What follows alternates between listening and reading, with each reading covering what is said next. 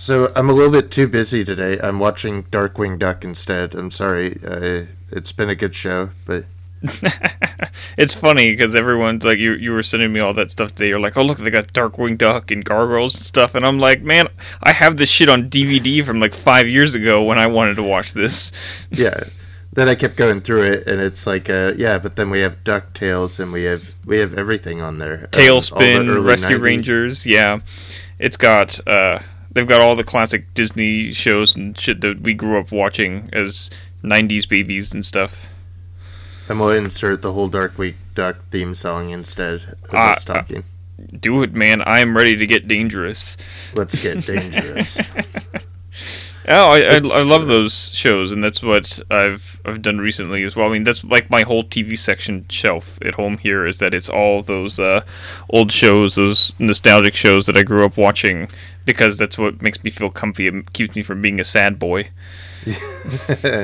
I'm glad that Ezra gets to experience some of my childhood, because I don't have access to some of those things. So. Right. Well, and it's nice to go back and see how much it still kind of holds up, especially at such a low cost to you. I had to spend like the $40 or whatever it was in the DVD set. I'm like, dear God, I hope this is good as it is. But I've got lots of those, like just this recently as well. I got the new Batman Beyond Blu-ray set to go with the animated series one as well, which has been really nice, and I've been revisiting that during all of this as well. So it's kind of in the same vein here. We've talked Disney Plus so far. It's not very accessible. We're on first day. We're recording on a Tuesday, so you could kind of search for things, and sometimes it will load the sections in. Mm-hmm. I haven't gotten to personally look around at it, but I'm seeing everything that you're talking about and telling me, and it does sound a lot like most other streaming user faces out there. Yeah. Interfaces. And just the facet that all the categories are very lame and they don't give you everything you want. Like, there hasn't been a single streaming service so far, I think, that has had a good way of searching through the library.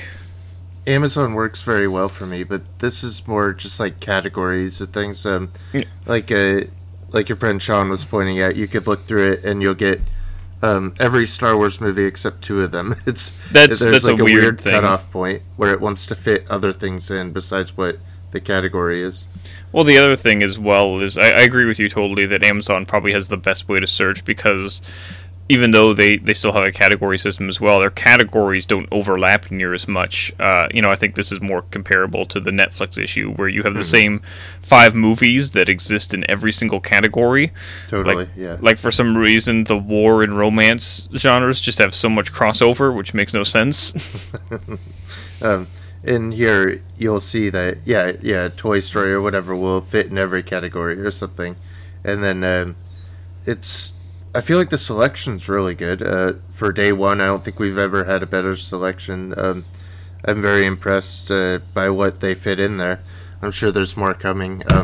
Especially this week is a weird week because we just had Apple Plus, which I've checked out the last few days as well. I've watched the pilots for every show now. Yeah, you've been looking at that for the site here. I think you're trying to check out all the streaming services and see what's up for us here and giving us our best rundown. How is Apple overall, you think, in comparison? It's completely different in that it's not like a show it's not like a stage for anything else. There's like the 5 shows that you want to watch, and then there's no outside stuff that's involved, so you're really just subscribing to see like Steve Carell and Jennifer Aniston do a morning show, or Jason Momoa do the Blind Man show.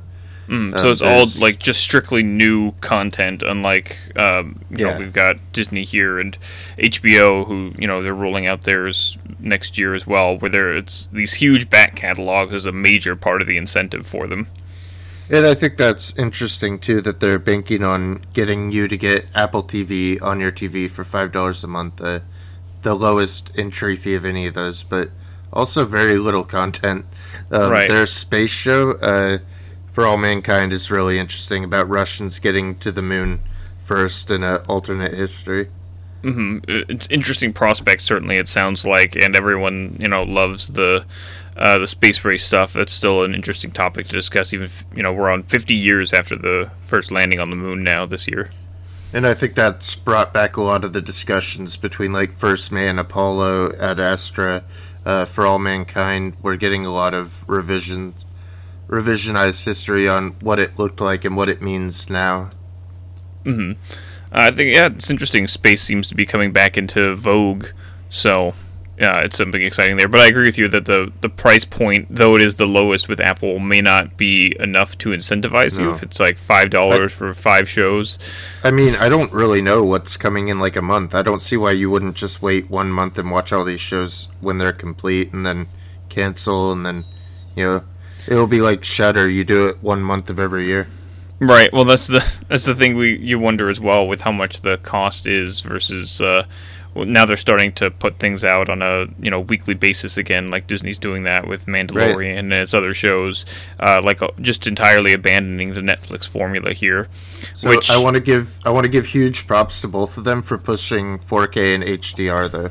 They have the largest selections of high-end video quality content of any service, so they are doing us a public service in some way by upping that game. But I'm seeing tons of technical issues with both of them. So also, the videos are pausing and airing out. I had to restart For All Mankind at least 6 times, and that's like over a week after launch. Oh, I know you said you had issues with searching for things in Disney Plus as well, because you just said that the bandwidth isn't big enough at the moment for how many people just jumped on board day one here. Oh, yeah. I'm sure all that will load up, and we'll have more on that next week. I'm sure we'll go deeper in once... we'll probably have some Star Wars impressions, which should be fun. Yeah, hopefully we'll have more interest on that. And just general, I don't know, I imagine you're going to get a huge nostalgia kick going through those shows, and you can talk more in depth about the ones you have there. I think we'll open up with a little bit more heavier Disney Plus discussion next week once we've had the full week to kind of go through and look at everything there. Darkwing Duck. Let's get dangerous. Welcome to the Twin Geekcast with Calvin and David. If you're looking for average podcast fare, you're barking up the wrong tree, fella. This week we have The Invisible Man, Sonic, The Irishman, Midway, Jojo Rabbit, Last Christmas. The best film podcast anytime, any place, anywhere. Yeah, we know, Calvin. Look, this week our feature film is going to be His Girl Friday, the 1940 screwball comedy classic from director Howard Hawks. Stars Cary Grant, Rosalind Russell, Ralph Bellamy. It's great, it's hilarious. Get over here and listen already. God!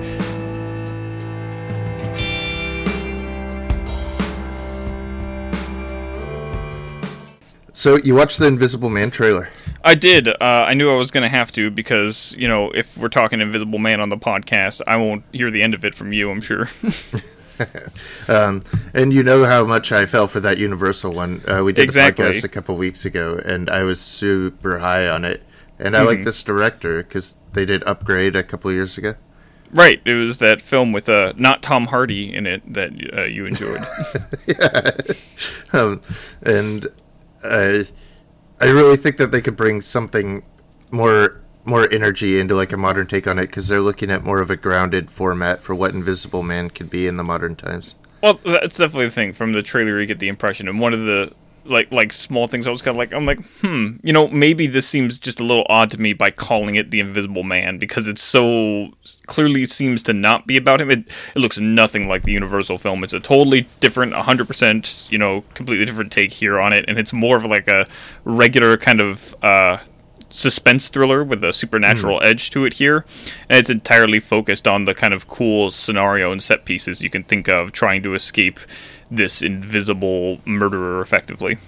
I think we have a pretty cool year for horror coming up, because we have The Grudge by Nicolas Pesce, which should be pretty cool because he did Piercing, which I really liked, and then have this right after the Blumhouse, and I think this could work out for them. I don't feel like The Mummy worked in a certain way that this probably could. It has Elizabeth Moss at the center. She looks really good.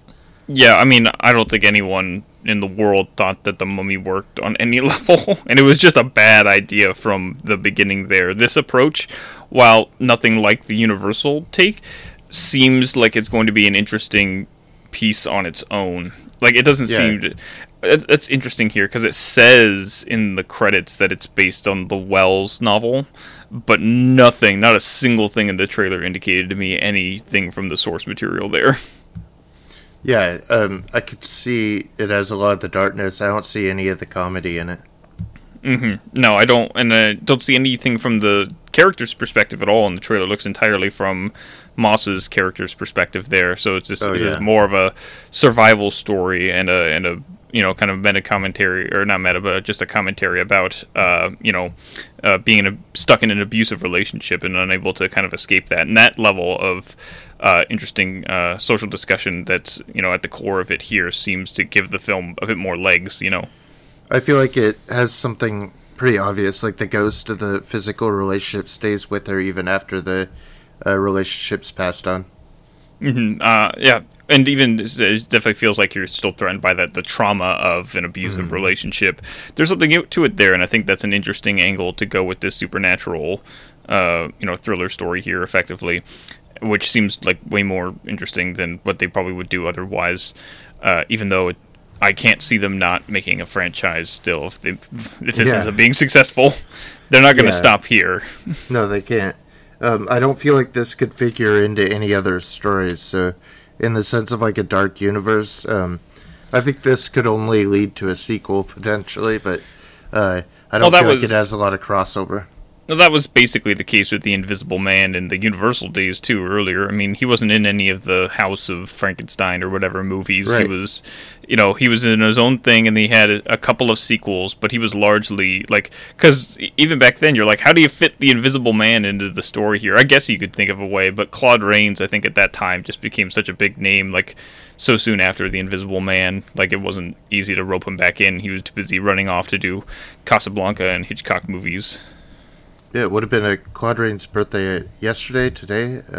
It was recent. I think it was yesterday. Yeah. So, yeah. I really like Claude Rains, and that was just a remarkable story for me. I think it would have looked pretty... I don't think it could have compared to do the tech today. It just wouldn't be that impressive because we have, CGI that could be much better. I mean, we've already gotten takes on that and, visible things like the technical impressiveness of it isn't there. So you got to do something different. And I think this is the right step. This trailer, I didn't have any interest in an Invisible Man movie in any capacity. But then when I sat down and watched the trailer, I'm like, you know what? I would probably watch this. I think this looks interesting. And I think it can get people out there, especially with our big horror boom that we're going on with still. Speaking of horror boom, you saw the new Sonic trailer? Yeah, less horrifying for sure. There was the huge controversy with the original Sonic trailer. It got so much backlash for that awful, awful image of Sonic. And I looked at the comparisons today too, and I'd forgotten just how awful he was with his weird, unshapen body and regular sneakers and human teeth.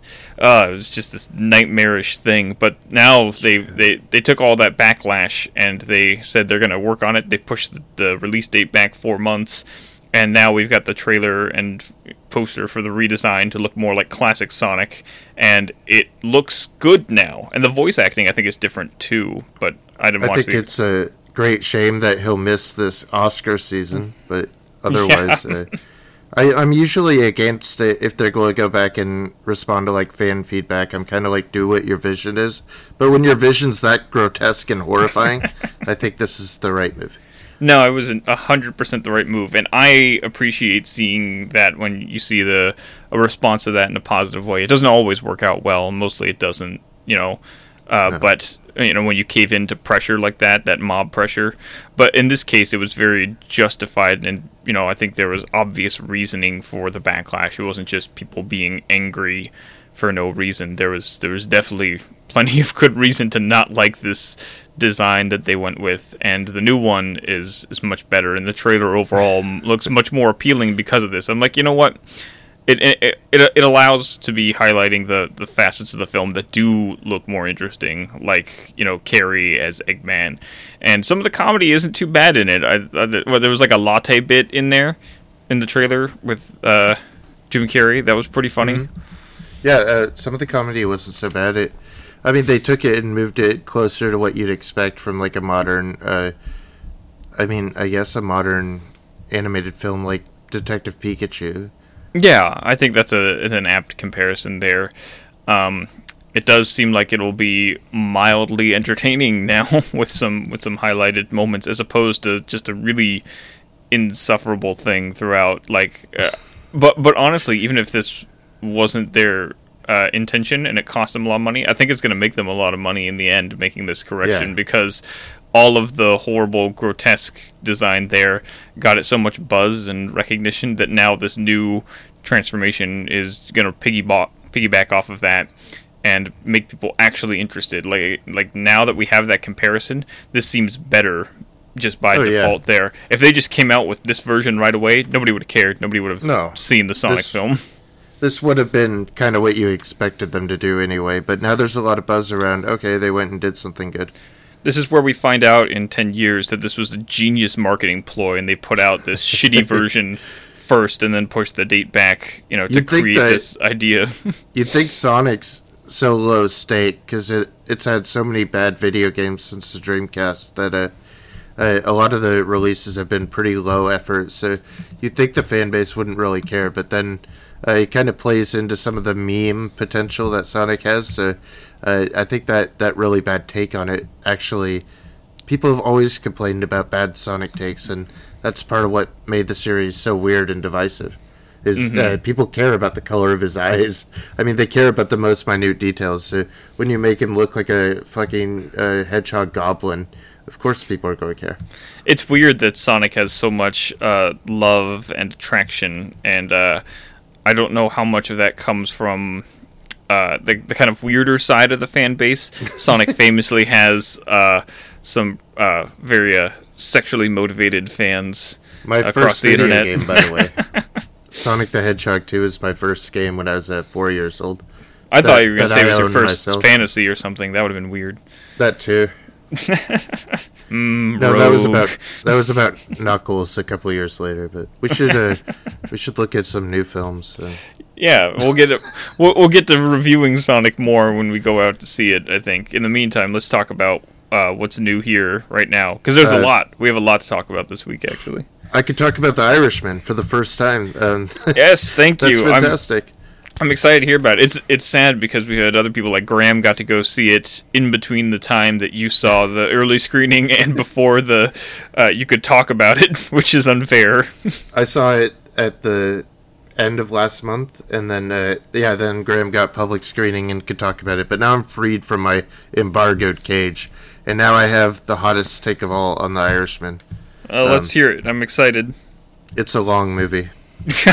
That it is. I think it's Scorsese's longest at this point. It's like 3.5 hours. Yeah, we're talking. This is like a Lawrence of Arabia of gangster movies at this point. This is, Godfather 2 isn't even this long. And the good thing is, my review is going up on the site with this, so I could cross-reference that. My feeling about it is it's kind of the end of an age of gangster picture that we used to get.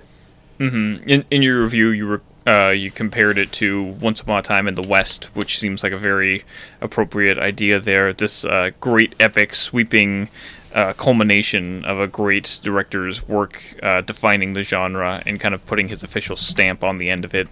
That seems very appropriate to me. It's very funny to me because, of course, famously, De Niro played an Irishman in Goodfellas, an Irish gangster, and then he comes in and plays the Irishman here. He's the least fucking Irish person that Scorsese's ever worked with. I know. He's very Italian. When you read it, when you wrote that in your review, you previously played an Irishman here. I literally had to look up if Jimmy Conway was Irish because I'm like, I don't recall if he's Irish in that movie. He was, right? Doesn't. Yeah, no, he is. You were right with that, but I genuinely questioned it. I had to double check when I was editing. And then Joe Pesci, of course, comes out of retirement. De Niro had to talk him into it. They talked 3-4 times trying to just push him out of his informal retirement. I guess they recruited a lot of guys from like mafia Facebook groups, and every time Pesci would walk on set, they'd all be applauding, and I could just see him like a bunch of Italian guys standing on set being like, our legend just walks in, and he's like this mob boss that calls back to like the greatest days of like crime pictures, and man, it's such a celebration of that. Al Pacino plays Jimmy Hoffa, as Robert De Niro is Frank Sheeran. I should note, actually, possibly the character's related to Ed Sheeran. So that's a weird note.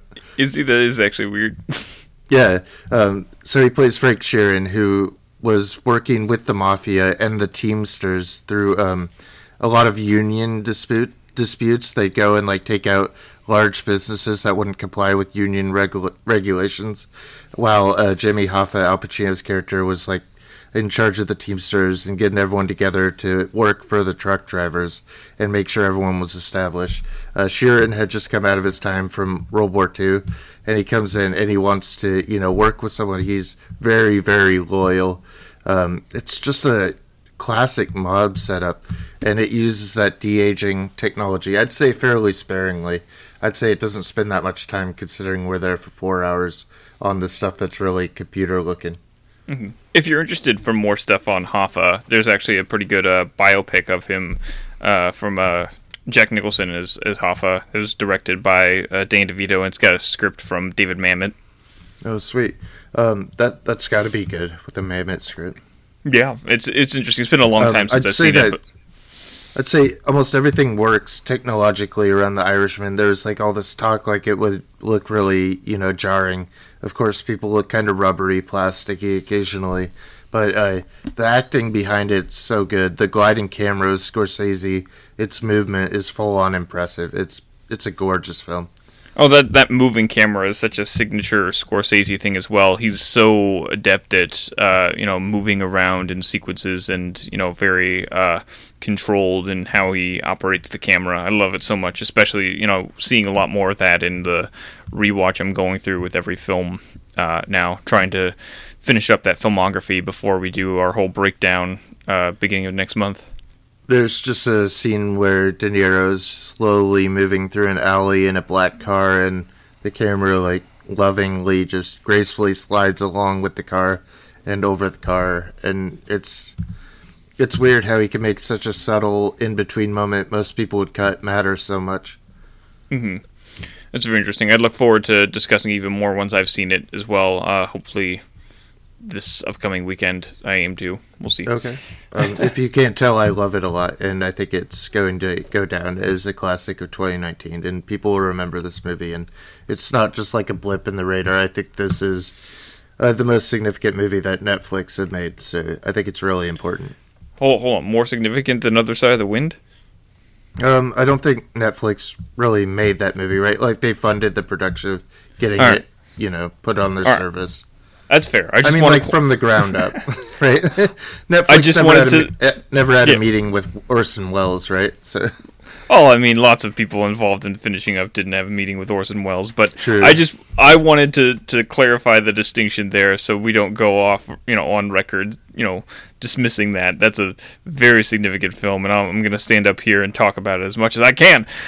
Okay, so apart from Other Side of the Wind, I think these two really pack a punch for the service and give it actually some legs to stand on as far as what they're doing for classic films and actual filmmaking. Right. They've really stepped away from like their partnerships with like Marvel and trying to get like superhero replications on their service, and they've really went all in on cinema. So I'm impressed with Netflix. Well, hopefully they'll be able to stay afloat. The pricing thing we talked about earlier with like Apple and Disney is going to be a big combatant. So I wonder if Netflix will budge on that. But we'll see how that goes. Hopefully they manage to stay afloat and they don't just keep going down the same path. They've been the juggernaut for the long time now, but they've got to adapt as well. Yeah, they'll have to adapt or die.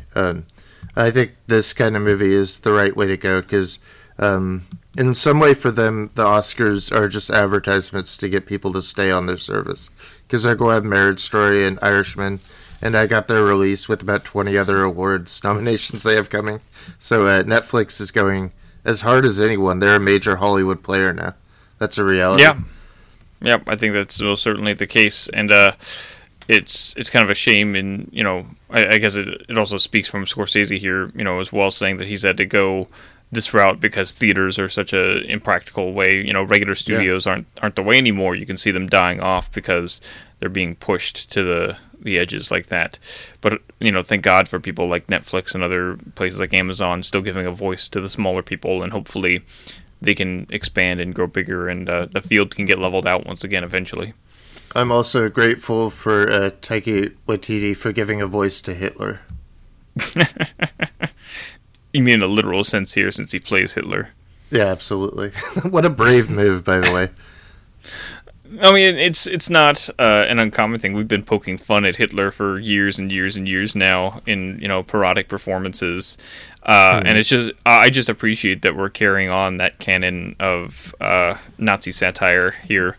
How is Jojo so Rabbit? Necessary. Oh yeah, Jojo Rabbit. Since it won't die, right? Apparently. Yeah, I think Jojo Rabbit's okay. I mean, I don't think the trailers exactly show you what it is, which is like this boy is hiding this Jewish girl in his house. Jojo and Elsa are the main characters, and I'd say ScarJo and Watiti are really what sell the performance, but they're such minor parts, really. Mm-hmm. It seemed very I don't know, the vibe I got off of it from various impressions in the trailers, that it looks like, I think it was kind of identified as like a Wes Anderson-y take on fascism. Yeah, it's just a weird place to be, I think. It's been sold as the anti-hate satire. I think it's just a pro-love comedy. I think that's my take. Yeah, it's an interesting like inverse perspective on it, where they eventually basically arrive at the same conclusion but through different ways. And so that sounds pretty interesting. Perhaps not the masterclass of comedy we are all hoping for, but sounds like a delightful addition to our canon of Hitler humor. I think it's pretty middle high road for that kind of thing. Yeah. I don't think it's quite as good as Death of Stalin. Did you like that one? I did like Death of Stalin a lot. I thought that one was very fun. I wish that we get a Blu-ray release over here. That's crazy that we can only get it on DVD in the States. I think that one's more formally satire. I think it's a great shame that we really don't have a Blu-ray of that, because that's a really important movie. Well, and then so many people are going to miss out on it. Like, it's basically out of the conversation now, which is a shame, because it's been one of the better political comedies, I think, of quite some time. I mean, I don't even, I'm not even on board with some of the cast. I mean, Sam Rockwell, we've seen him play racist so many times, so suddenly we're not surprised when he shows up as a Nazi captain. Or Rebel Wilson, I never like. And no, yeah. I mean, I even got a laugh out of her when she shows up, and she's like, I mothered 8 German boys, and, she has some good lines in it. ScarJo is very funny and very good on screen. Of course, she said she could play a tree, so she could play a Nazi mother. That's fine. Yeah, that makes sense as well. Shame about Sam Rockwell that he's getting typecast as a racist now. He said a couple months ago he's going to stop playing so many racists eventually. He should, because it's too much, it's too common, and we're going to start thinking that he is a racist. I know. How many have there been? There's been like Vice and what 3 Billboards? Yeah, There's 3 Billboards was the huge one. He won an Oscar for being a racist. Best of Enemies, that one? Yeah, there was a couple other. I think there was that the one we talked about earlier this year? I can't remember. Yeah. That one came and went real fast. What else do we have on the docket this week? You saw a lot this week, Calvin. Oh my god. We have do we want to do Midway? Yeah, just go ahead and briefly talk about it. Okay. What you remember from it anyway. So Midway's top of the charts, but also a failure. It's the Veterans Day celebration of the Pearl Harbor event. It's very straight, recreational filmmaking. I'm not that interested in it. It's at least more real than Pearl Harbor. Did you say that Midway is about Pearl Harbor? Yeah, it's about the whole event. I don't think that's the case. I think it's about the Battle of Midway, because those are two different things. Sorry, I mean, it's about the Pearl. It's about what? I'm just going to cut this whole thing. So the problem is that I fell asleep during Midway. And so you just got it confused. You thought that Midway was about Pearl Harbor instead. Is it really not at all about Pearl Harbor? No. Midway was its own significant battle in the Pacific. It was a huge turning point for the war. Okay, yeah, you're right. You can't cut this out. That's not fair to me. This is funny. Can we at least start it over here? You could just say you slept through and got them mixed up. Fine, you start over, I guess. So I saw this movie called Midway. Midway? What's it about? You know, Midway. The Battle of Midway? You know, like Pearl Harbor, Midway. Like Pearl Harbor, but Midway? So I thought it was originally about Pearl Harbor, but obviously it's about Battle of Midway, which was later on, right? Yeah, I think the title kind of was a hint towards that. I mean, some of it's referring to stuff like the Pearl. Of course, you're going back to like the same place, and you know, there's a lot of referencing for what happened there. Do they go by Iwo Jima at all? What was that? Do they go by Iwo Jima? Do they do that bit too? Which bit? Iwo Jima, you know, where they plant the they took the island and they plant the flag in there. Yeah, this movie's about Iwo Jima 9/11. Are you familiar with 9/11? Yeah, I think I remember that. That's when they took down the Berlin Wall, right? Right. That's when planes crashed into the Berlin Wall, and then we went to Afghanistan, I believe. That sounds about right. Very interesting that they'd mix up history like this, because it seems really disrespectful on Veterans Day. You know, I got a feeling that nap might have been actually a little longer than you thought. You dreamed a lot of what happened here. It sounds like a crazy dream for sure. I did fall asleep for a long time. This is a new Roland Emmerich film, so I feel like we're giving it serious discussion. Yes, it's important to highlight the artistic integrity of Roland Emmerich's work. He's one of our most important contemporary directors. I loved when he said last week that, of course, Marvel Art Cinema, because I was just cracking up, like, what does he think he makes? Right, I was like, yes, certainly Independence Day Resurgence was one of the greatest films of the last decade. Yeah, this is a bad movie, man. Not that you would know, I guess, because you don't even know what happened. I sleep through a bit of it. Then I went and got coffee, which was a lot better. That's good. The coffee was good at least. Can you give me a review of the coffee? It was black and tasted kind of acidic, like battery acid. Oh, that sounds a very wonderful way to describe coffee. It was better than the movie, so there's that. Well, there you have it. It was just such a bore. I mean, even like Dennis Quaid, Woody Harrelson couldn't even really keep it afloat. It just has so many holes in the story. Mm-hmm.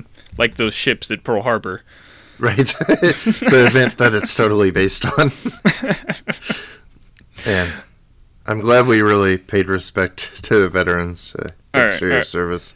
I'm going to save you here. I'm going to give you some reprieve from this disaster. And you can tell me about the one film you did pay attention to that we got left here. Last Christmas. Yeah. Finally, a film I could stay awake for. Yes. And I had already guessed the plot of this at least 4 months ago. So that's a good place to be. Are you going to watch this movie? No, I don't even think I watched a trailer or anything. I know very little. Was this the, I don't know, was it the Bill Hader one or something? Or is that something else I'm thinking of? No. There's so many of these Christmas movies. What is this one?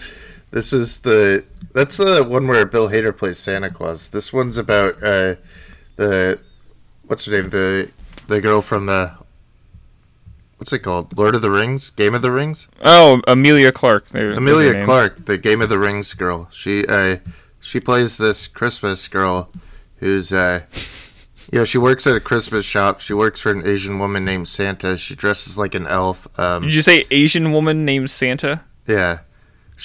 Emilia Clarke thinks her name is Santa, but really it's just like her role in the shop. It's really Michelle Yeoh as Santa. That's interesting. Yeah. Michelle Yeoh. Just an Asian woman. Okay. Okay. My reviews are getting worse as this podcast goes on. Are you a little drunk, Calvin? Do you need some more coffee? I thought Emilia Clarke was fine. This movie it was exactly what I thought it was going to be. And I'm assuming you liked it because this is the kind of schmaltzy Christmas crap that you're really into. Yeah, it was very schmaltzy. And I don't really know. Like Henry Golding plays the guy next to her who's just fast forward if you don't want to know. He's an imagined guy. He's dead when the movie starts, which is exactly what I thought would happen. I'm glad you gave them enough time. Not that anyone's going to actually care about being spoiled about Last Christmas. I mean, if you've heard the song, I mean, it's pretty obvious when she comes into the frame and she has like the George Michael's stamp on her suitcase. You know what's going to happen there. Mm-hmm. I see we have famous grand director Paul Feig here in charge of this film. How's he doing? Oh, fantastic. He's always just setting the charts ablaze and really making provocative, fascinating work. Yes, true cinema, as we all like to say here. He's setting the bar really high for all our modern directors. He really is. Ever since Ghostbusters 2016, he's really been on a tear. You mean Ghostbusters, the feminist masterpiece? Yeah, Ghostbusters, the feminist masterpiece, 2016. Really, really remarkable. You see, Bill Murray signed on for the new one, possibly? Yeah, for the new one. That's how great this last one was. Is that they decided to discard everything and just start over again. Yeah. That's how good it was. Right, it was so good. I thought, what was his movie last year? The Simple Man? Simple Plan? I don't know. I mean, unless he's doing something with Wes Anderson, I'm pretty checked out for Bill Murray. No, I mean, Paul Feig. Oh, yeah. Hold on, I got distracted, though, because I saw that Bill Murray's in Zombieland 2. Oh. So, he did 2 zombie movies this year, because he did Dead Don't Die as well. I was going to say, he's done 2 comedy zombie movies. This year, that's the only things he's done this year. That's kind of hilarious. Yeah. But no, Paul Feig, what was the other thing he did that I was supposed to say something on? A Simple Plan? Simple Favor? It was something I think you liked that. It was more like a dramatic thing, yeah.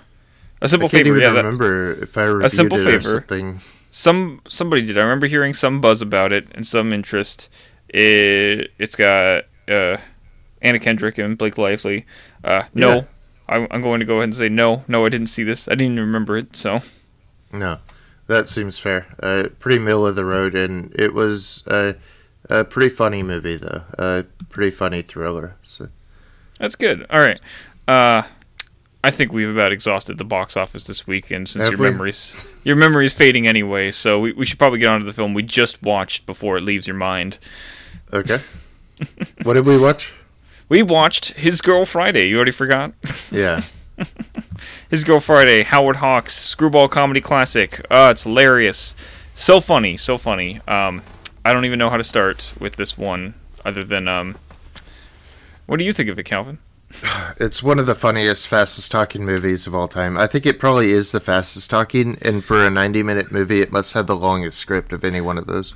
I actually pulled up the information here because there's a little bit of trivia in the IMDb section that talks about it. Somebody apparently clocked the film, and it goes at like its fastest times at about 240 words a minute. Wow, that's impressive. And just for context, like regular dialogue is about about 90 words a minute. So that's insanely fast. There's actually, I told you as well, if you get the Criterion disc for His Girl Friday, there's a feature that compares the speed of the dialogue of this versus the earlier adaptation of The Front Page from 1931, as just plays 2 scenes right next to each other that are almost identical, but the His Girl Friday one is just almost twice as fast. I think twice as fast, maybe twice as good. I really enjoy this movie.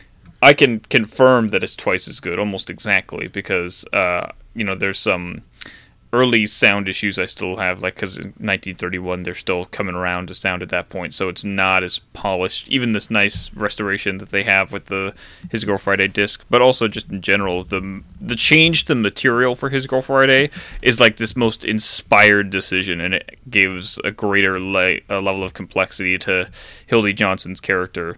The stage play is very famous for its wit and its repartee, and its very funny dialogue. It's got a famous ending line, "The son of a bitch stole my watch." It's a famous line that the play goes off on, and they have that in both the 1931 and the 1974 Billy Wilder version. But both of them just can't compare. The dynamic is not near as great. Even in the 74 version, when you have comedy legends Walter Matthau and Jack Lemmon together, it's so not as good. And I had just seen Dolomite Is My Name, where they sit in the White Theater in Detroit, and they're like, why do these white people think Billy Wilder's so funny? Because Front Page, of course, not the best example of his. No, not even. He was very much on the downslope, and I think it was a funny usage there for Dolomite Is My Name, because it's this kind of perfect encapsulation of just how kind of far gone Wilder's comedy sensibilities were in 74. I point out to you that 1974 was the same year that Blazing Saddles came out. And so there's just a huge far cry of difference in terms of comedic sensibilities there. And I think it's just like the African-American community just feeling completely underserved by like this comedy where white people were just becoming overindulgent and weren't actually being funny anymore.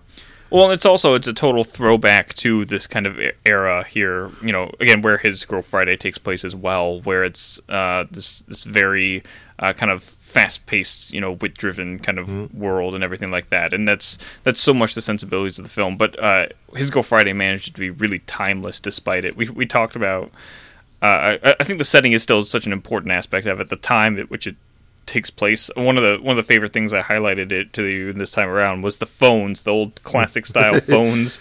It's not the what do you even call these phones? Do you know the name for them? No, they're the kind of phones that you hold to your ear and then talk in the other piece. Yeah, there's a name for them, and I don't even know what to search to figure it out. But you know, it's those really old, like kind of very basic phones, and there's just great many sequences, you know, throughout. Like there's the whole scene where Rosalind Russell is running back and forth between like 5 different ones talking to people. She's got to constantly keep picking them up and like grabbing the ears for 2 of them and putting them back and forth. It's a riot. It's absolutely hilarious. Oh my god. So if you haven't seen the movie, you'll also know it by the famous Get Out gif where he throws his arms out and you know he's just standing there, yep. Cary Grant in his old like a trench coat and old hat. Yeah, it's a GIF I see floating around the internet a lot, but one of the other really great things I think is that even if you haven't seen it, there's no excuse not to, because this is one of those lucky films that magically fell into public domain many years ago, and so you can find a rip of it pretty easily and not too shabby in quality to watch. I know you watched yours on Amazon. Was that one pretty good, that quality? Yeah, the quality is fine. There was a couple parts where it broke up, but it's really fine. Yeah, and it's overall, it's nice that we have those transfers available to us for those easy streaming options. So of all of these kind of comedy classics, this one's going to be one of the most accessible and certainly the best you'll see. It's goddamn hilarious. It's one of my favorite comedies. I think it's pretty inherent in the premise. Like, just the fact that Hildy comes in and she announces her retirement to her editor, and he's like, well, on what grounds? And it's like, well, she has to go get divorced from him. It's very funny, just like the premise and setup of that. Well, and that's why it's such that kind of divorce marriage dynamic is such a staple of screwball comedies of the time. You got your similar scenarios with like the Philadelphia Story and The Awful Truth, and both of which are also Cary Grant films. You know, he's very common in these, and he's so great at it. Cary Grant's one of just the best comedic actors I think we've ever seen. So the switch, I don't know if we actually discussed what it was, but there's like the gender flip in here where she's like the hard-boiled newsman, and then he's the one that's just getting divorced and left behind. Yeah, so in the original version, you still got the same character names, which is also another remarkable thing, is that they could just so seamlessly take Hildy Johnson as a man and just swap it to a woman without even bothering with the name change. And so they say, "Oh, you're a great newsman," and she's like, "Yeah, but I want to go be a woman." Yeah, and that's a great thing, is that there's some lines like that where they don't change, but they add that, yeah, I want to be a woman line, which kind of gives, again, that putting her in that setting, in that male-dominated world, gives her character more complexity and more incentive to leave. In the original, on the front page, Hildy is just a man, and he's like, I'm just tired of this, I'm tired of the abuse from Walter and the toughness of the world here, so I'm going to go off and I'm going to get married. And that's the whole plot with him there, but with being a woman with this version here, there's so much more incentive, because you feel her, her womanhood being suppressed effectively. She's being pushed into this more masculine role, and she clearly wants to be that. She wants to settle down and wants to fulfill that role, but she's still pulled between these two poles, and it makes it more of an interesting dynamic. Yeah, her husband, like, formally just has a working relationship where she's the best reporter that he has, and he owns the Morning Post, right? And he wants the best work out of her that he could get. So, in a different way, in a subversion of everything that was happening, where the woman's made to stay at home, this woman's made to just be a career woman and not live out like her, biological imperative to be a woman. Well, that's the thing is that in the beginning, she wants that. She wants to get away from Walter and that, more masculine pushed lifestyle. She wants to settle down with Ralph Bellamy's character and, be a woman as she kind of idealizes and whatnot. And he's going to provide her that life. But Walter just keeps getting in the way just so he can get the scoop on this great story. And it's very funny the different ways that you see Grant try and subvert that and do that. I think like you get the first moment of that when he picks up his phone, the phone rings, and he's like, "What? What do you mean you're gonna stick?" And you hear the guy on the other line. He's like, "That's not who I am." Whatever the line is, and he's obviously just on the fly thinking of these ways to try and rope her into doing this story so he can get her back. I think throughout in the beginning, you don't get the sense that he's doing it for romantic purposes necessarily, but by the end, that's very much what's kind of going on. Is that this is a romance still, in the idea that Walter is trying to win back his ex-wife. Yeah, it's still his girl Friday. I mean, there's still that element that's inherent in the story where they have a working relationship, but it's symbiotic with their romance, that it would be inspired by the way that she is a journalist and what that means in a romanticized sense to him. We talked a little bit. I was going to say, there's that great bit, there's this idea that it's a tumultuous relationship still, it's a love and hate one, where early on you're like, oh, they care for each other, but man, he drives her crazy, and he's, right. He's works her like a horse, and he's somewhat emotionally abusive in these ways. There's that great line early on, I can't remember exactly now, because there's just so many that I get overflown with, but where he says something, if you want to be miserable or just stuck in the same scenario, I'd just marry you or whatever it is. I'll just marry her again. Yeah, it's so great. I love that it's improvisational because, like you say, he's trying to figure out on the fly all these kind of things they could do, and that works so well because a lot of the lines are being improvised, and sometimes characters are all acting at the same time and they're all talking. You'll get like 3 characters in one scene that are all delivering fast-pitched newspaper speak. It's very interesting.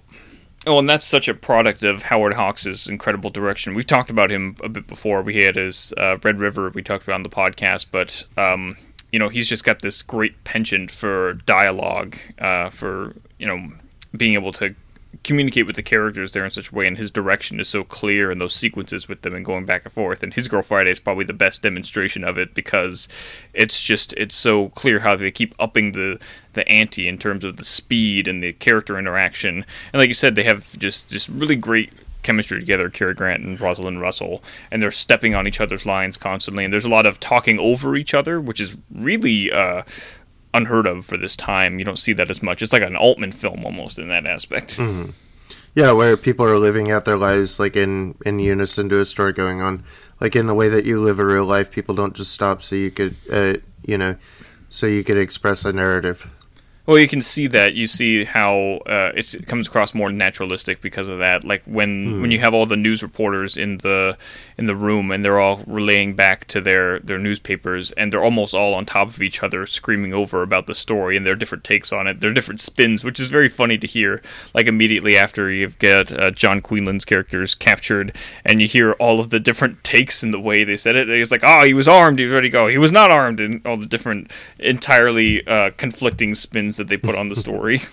I think it works out so well. It has a great news speak in the story and a great literacy for what a news program would look like. The way that all the journalists from all the publications are formed together makes a lot of sense, and they contrast well together, and they have a lot of colorful characters in them.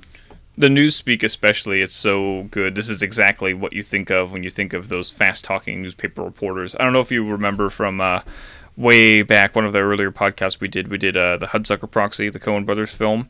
Yeah. And Jennifer Jason Leigh's character there is such an inspiration taken from Rosalind Russell here, with her very fast-talking newspaper style, and you can absolutely see that 100%. Yeah, I mean, I think when I watch Hudsucker Proxy, this is the movie I want to be seeing. I definitely get that sense because those moments with Jennifer Jason Leigh, they're the best moments of the film, and this movie is just an entire movie of that. Yeah, I mean, even just like the nonchalance of throwing someone out the window. Right. Well, there's so much of that. Again, I guess you can kind of have an homage to that because Hudsucker opens up with the guy jumping out the window, and you've got that morbid moment where the woman does that here as well, which takes this news story, which leads in its own way to an interesting level of commentary. I think any good newspaper film needs to have that level of journalistic commentary to it, and how the consumption of media and sensationalism. Something like another Wilder film, Ace in the Hole, which really nails that. I really didn't like it originally, that they just moved on, but I like the idea that you brought up that they would just move on from the story anyway, because they only care about sensationalism, and 2 minutes later, someone jumps out the window, they care about something else. Well, the thing is that these reporters, they're so detached emotionally from everything. All they care about is getting the scoop, the story. So, they've got so much of a bigger thing on their mind. Even though this human tragically just died, jumped to her death here, like they're only concerned what it means to them. And for that moment, it blows up. It's this huge thing. It distracts all the other journalists in the room, and they immediately divert to doing that. But then it's such a fast moment gone from the film immediately. It's almost as if the story's telling you, yeah, this is a huge thing, but only for a moment here, and that's very reflective of kind of journalism we see in life, sensationalist media. Yeah, you don't really get to live in any of the moments for very long. I think the pace works really well. I really love the film. I was very aware that we wouldn't have very much to talk about with it. Oh, that's part of the problem with comedies sometimes, because we could just sit here and recite the great lines from the film over and over, which there are a great many. There's a hilarious bits, and we've already done a couple of them here, but at that point, you might as well just go watch the film. Comedy is so much harder to praise unless we talk about the kind of technical aspects of them here, which Hawks, of course, does phenomenally. Not only just in the pacing of the humor and the jokes and the direction of the characters, but in the editing of it and putting it all together and really making this streamlined film that just goes from 0 to 60 in like half a second. Absolutely, and I don't always feel like there's much to say about comedies. We watched it together, and a lot of our reactions were like that. It's just very funny. Oh, it is. It's just like every, like minute or so, it was just another laugh, emoji or whatever, and, just very humorous. It's hard to communicate sometimes just how good this is. I think I agree with you in the fact that this might be my favorite comedies becoming that. It wasn't at first. I guess I can tell that, because I went through and watched many good screwball comedies in the beginning, and it was hard for me to adjust to their style at first. I was trying to find the right work. Like other ones, like I watched Bringing Up Baby before this, which didn't work for me as well because of how relentless it was. It was just a constant fever pitch of comedy, and I've got to revisit it to see if I like it better now that I've wrapped my mind around screwball comedies a bit better. His Go Friday was kind of the one that unlocked it for me because I felt like there was a good ebb and flow of chaos, which is really what these films are kind of characterized by, because they are just so insane and absurd in moments. You could just be watching and going along with the story and something passes right by you. I think it's a very rewarding rewatch. I find something else every time. Yeah, I think certainly it is, and it's a totally different brand of comedy, but I feel like it's almost the most yielding of comedy styles. Screwball comedies are definitely a very kind of special style, and you've got similar veins.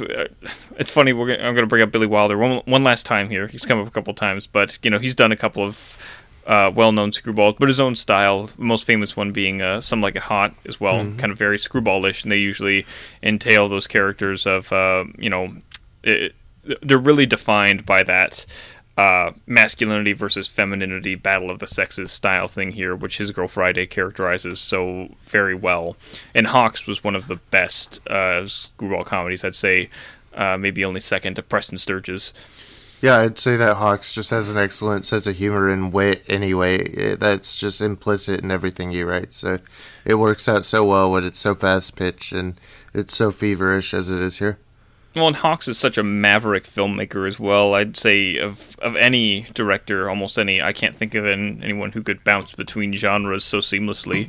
You know, the last film we talked about him doing was a grand western, which is the first he ever did of those. But not only he's done that and great comedy classics, he's done film noir, war films, straight up dramas, and it's not easy to bounce around like that. Most people just, they stay on their course and do their singular thing. I think with Red River, what we talked about a lot is that he was able to evoke character from someone like John Wayne. You have the famous quote, I'm sure. Mm-hmm. So there's a interesting quote to go along with that, but he got such a great performance out of John Wayne that John Ford, his famous collaborator and discoverer, said, "I didn't know the son of a bitch could act." Right, which is a great bit, and they always kind of go hand in hand, Ford and Hawks, in that same way. There's another famous quote about them both, and they say that John Ford is poetry, but Howard Hawks is prose. I like that a lot, because what I find in all those movies and their cross genres is they stays close to characters. Mm-hmm. And that's definitely the case, and not only with the singular characters, but as we talked about in Red River, it's that male and female dynamic. He gives a sharp eye to masculinity in Red River, and you get that same sense here with using Hildy Johnson as a vessel for his Go Friday. Yeah, and that's a concurrent theme throughout almost all of his films. There is that kind of dynamic between sexes. I think it works out so well here. There's such a good pairing. I don't know how much we've talked about their on-screen chemistry, but that pays off so well, especially in the improv. You could just feel how comfortable they are. They're clearly, and it's interesting because Rosalind Russell was like the fourth or fifth choice for Hildy Johnson. They originally wanted someone like Ginger Rogers, who would have been really great. I think she would have been great, but Rosalind, I can't imagine anyone else now in the role because she's just so good at it and she carries it. There's a long stretch of film. Of the film where Cary Grant isn't in it. He's off, doing other thing, and that's when she's kind of around in the newsroom and she goes to the cells to interview John Quinlan's character, and she still carries it flawlessly. She's so much the star of the film, and I think that'll help because the film does kind of change tracks. It starts out more of a Cary Grant film, and then it changes halfway through, and then they come back around. Yeah, it's something I never even thought of, the Grant absence, because she carries it so strongly. Like, I never felt any missing for him or anything. That was one of the things that held back my opinion on, like, the first viewing when I was still getting a grip on Screwballs. But I also went in expecting a Cary Grant movie, because I didn't know who Rosalind Russell was at that point. Yeah, and right. That's such a shame to try to want to discount her, because she really is the standout of the film. She carries so much of it. It's incredible. Yeah, I really like it. So you came out pretty high this time. Yeah, like I said, the first time, I can't believe I ever lowballed it like this. This is a comedy masterpiece to me. It's one of the funniest, if not the funniest films of all time. It's so expert. I've nitpicked it before for obvious continuity issues. I think I pointed out to you at one point they pulled like the drapes down, the screen down on the windows, and then they're up in the next scene, and then they have to pull them up after that in the scene following, and it's just this really obvious continuity issue that bugged me. But I don't care anymore because the film is just too goddamn good otherwise and too funny. It's not fair of me to knock it for a little bit of technical mishaps. You could say it is pacing issues or continuity issues, but like the whole movie is a pacing issue. It's like a in-your-face comedy of like a different format, and Hildy is different from any female character before her. I really love her. If you can find me another film that's this funny and this expertly crafted and this competent in its characters and its performances, then maybe I'll take some umbrage, but I ain't got no complaints right now. It's just one of the goddamn funniest films out there and is really deserving of everyone's attention. It's so good and such a classic. This is one of the rare times I've brought us a black and white movie and been like, I feel like we need an evaluation on this. That was the thing, is that you pitched this one. This wasn't me talking about, like, me bugging you. Hey, Calvin, can we watch another old film? No, right. This was, you're like, I feel like watching his Go Friday again. And I said, fuck yes. That's just always been in my mind that I need to return to it. And I'm so glad I have, because this is really a perfect comedy for me. It's maybe top 3-4 comedies for me. Yeah, it's definitely for me. It's hard because comedy's subjective, but I feel like this one you can't argue with. I could easily watch this 4 or 5 times in a year, I bet. Yeah. I mean, there would be no problem in doing it. You'd find something new and something fresh, and they talk so fast, you're always going to pick up something funny in it. There's always a joke you've missed because it goes by so fast, and they don't leave it open for like laughter or anything like that. It keeps rolling. Right. There's definitely no room for a laugh track here. Someone's already on to the next joke by the time that you figured out what they were saying, and that's kind of the brilliance of it. Mm-hmm. Just so expertly crafted, so funny. It's amazing that we have a film like this because it's relentless. I think that's the best characterizer of the film. I feel like that's a pretty good place to leave it here. I mean, there's not so much to say about a comedy, but I'm very happy that we featured it and that's kind of in our canon. I think we got plenty out of it. Yeah. And I'm sure there's other comedies we can highlight as well down the road. Even some other screwballs that we like, potentially. But this one's the high watermark for that. And Hawks is just one of our directors that we're going to come back to anyway. So Sure. I absolutely think so. You want to talk about To Have and Have Not next? That's I would like your boy to. Hemingway, yeah. Yeah. That's Hawks. That's an interesting one. So stay tuned for whenever we get around to that one. We both have, I think, pretty close takes, surprisingly. Bogey is great, and it's basically a Casablanca knockoff, but it's a great one. Yeah, I mean, it has interesting ideas, and it takes interesting turns from Hemingway that I'll probably reread the book, too, and get into it really deep when we get to that. So, you know, if you get on that soon, then we can make that happen, and I would totally be down to watch that. There's all those, like, all four of those Bogey and Bacall films I'd want to talk about, because Big Sleep is another Hawks one. It's a great film noir one. Then you got Dark Passage, which is that really surprising Delmer Daves film that we both really like. And then Key Largo is really cool. Key Largo is a huge inspiration for lots of other films, very stormy kind of thing going on. All of them are great, all of them are classic, and all are worth talking about, and I'm going to push them to get talked about eventually here. But there's so many others to talk about. Next week we got some other interesting stuff lined up. We got to keep it varied up, otherwise we just talk about classic Hollywood forever, in my insistence. yeah, we'll talk about a less well-known director, Stanley Kubrick.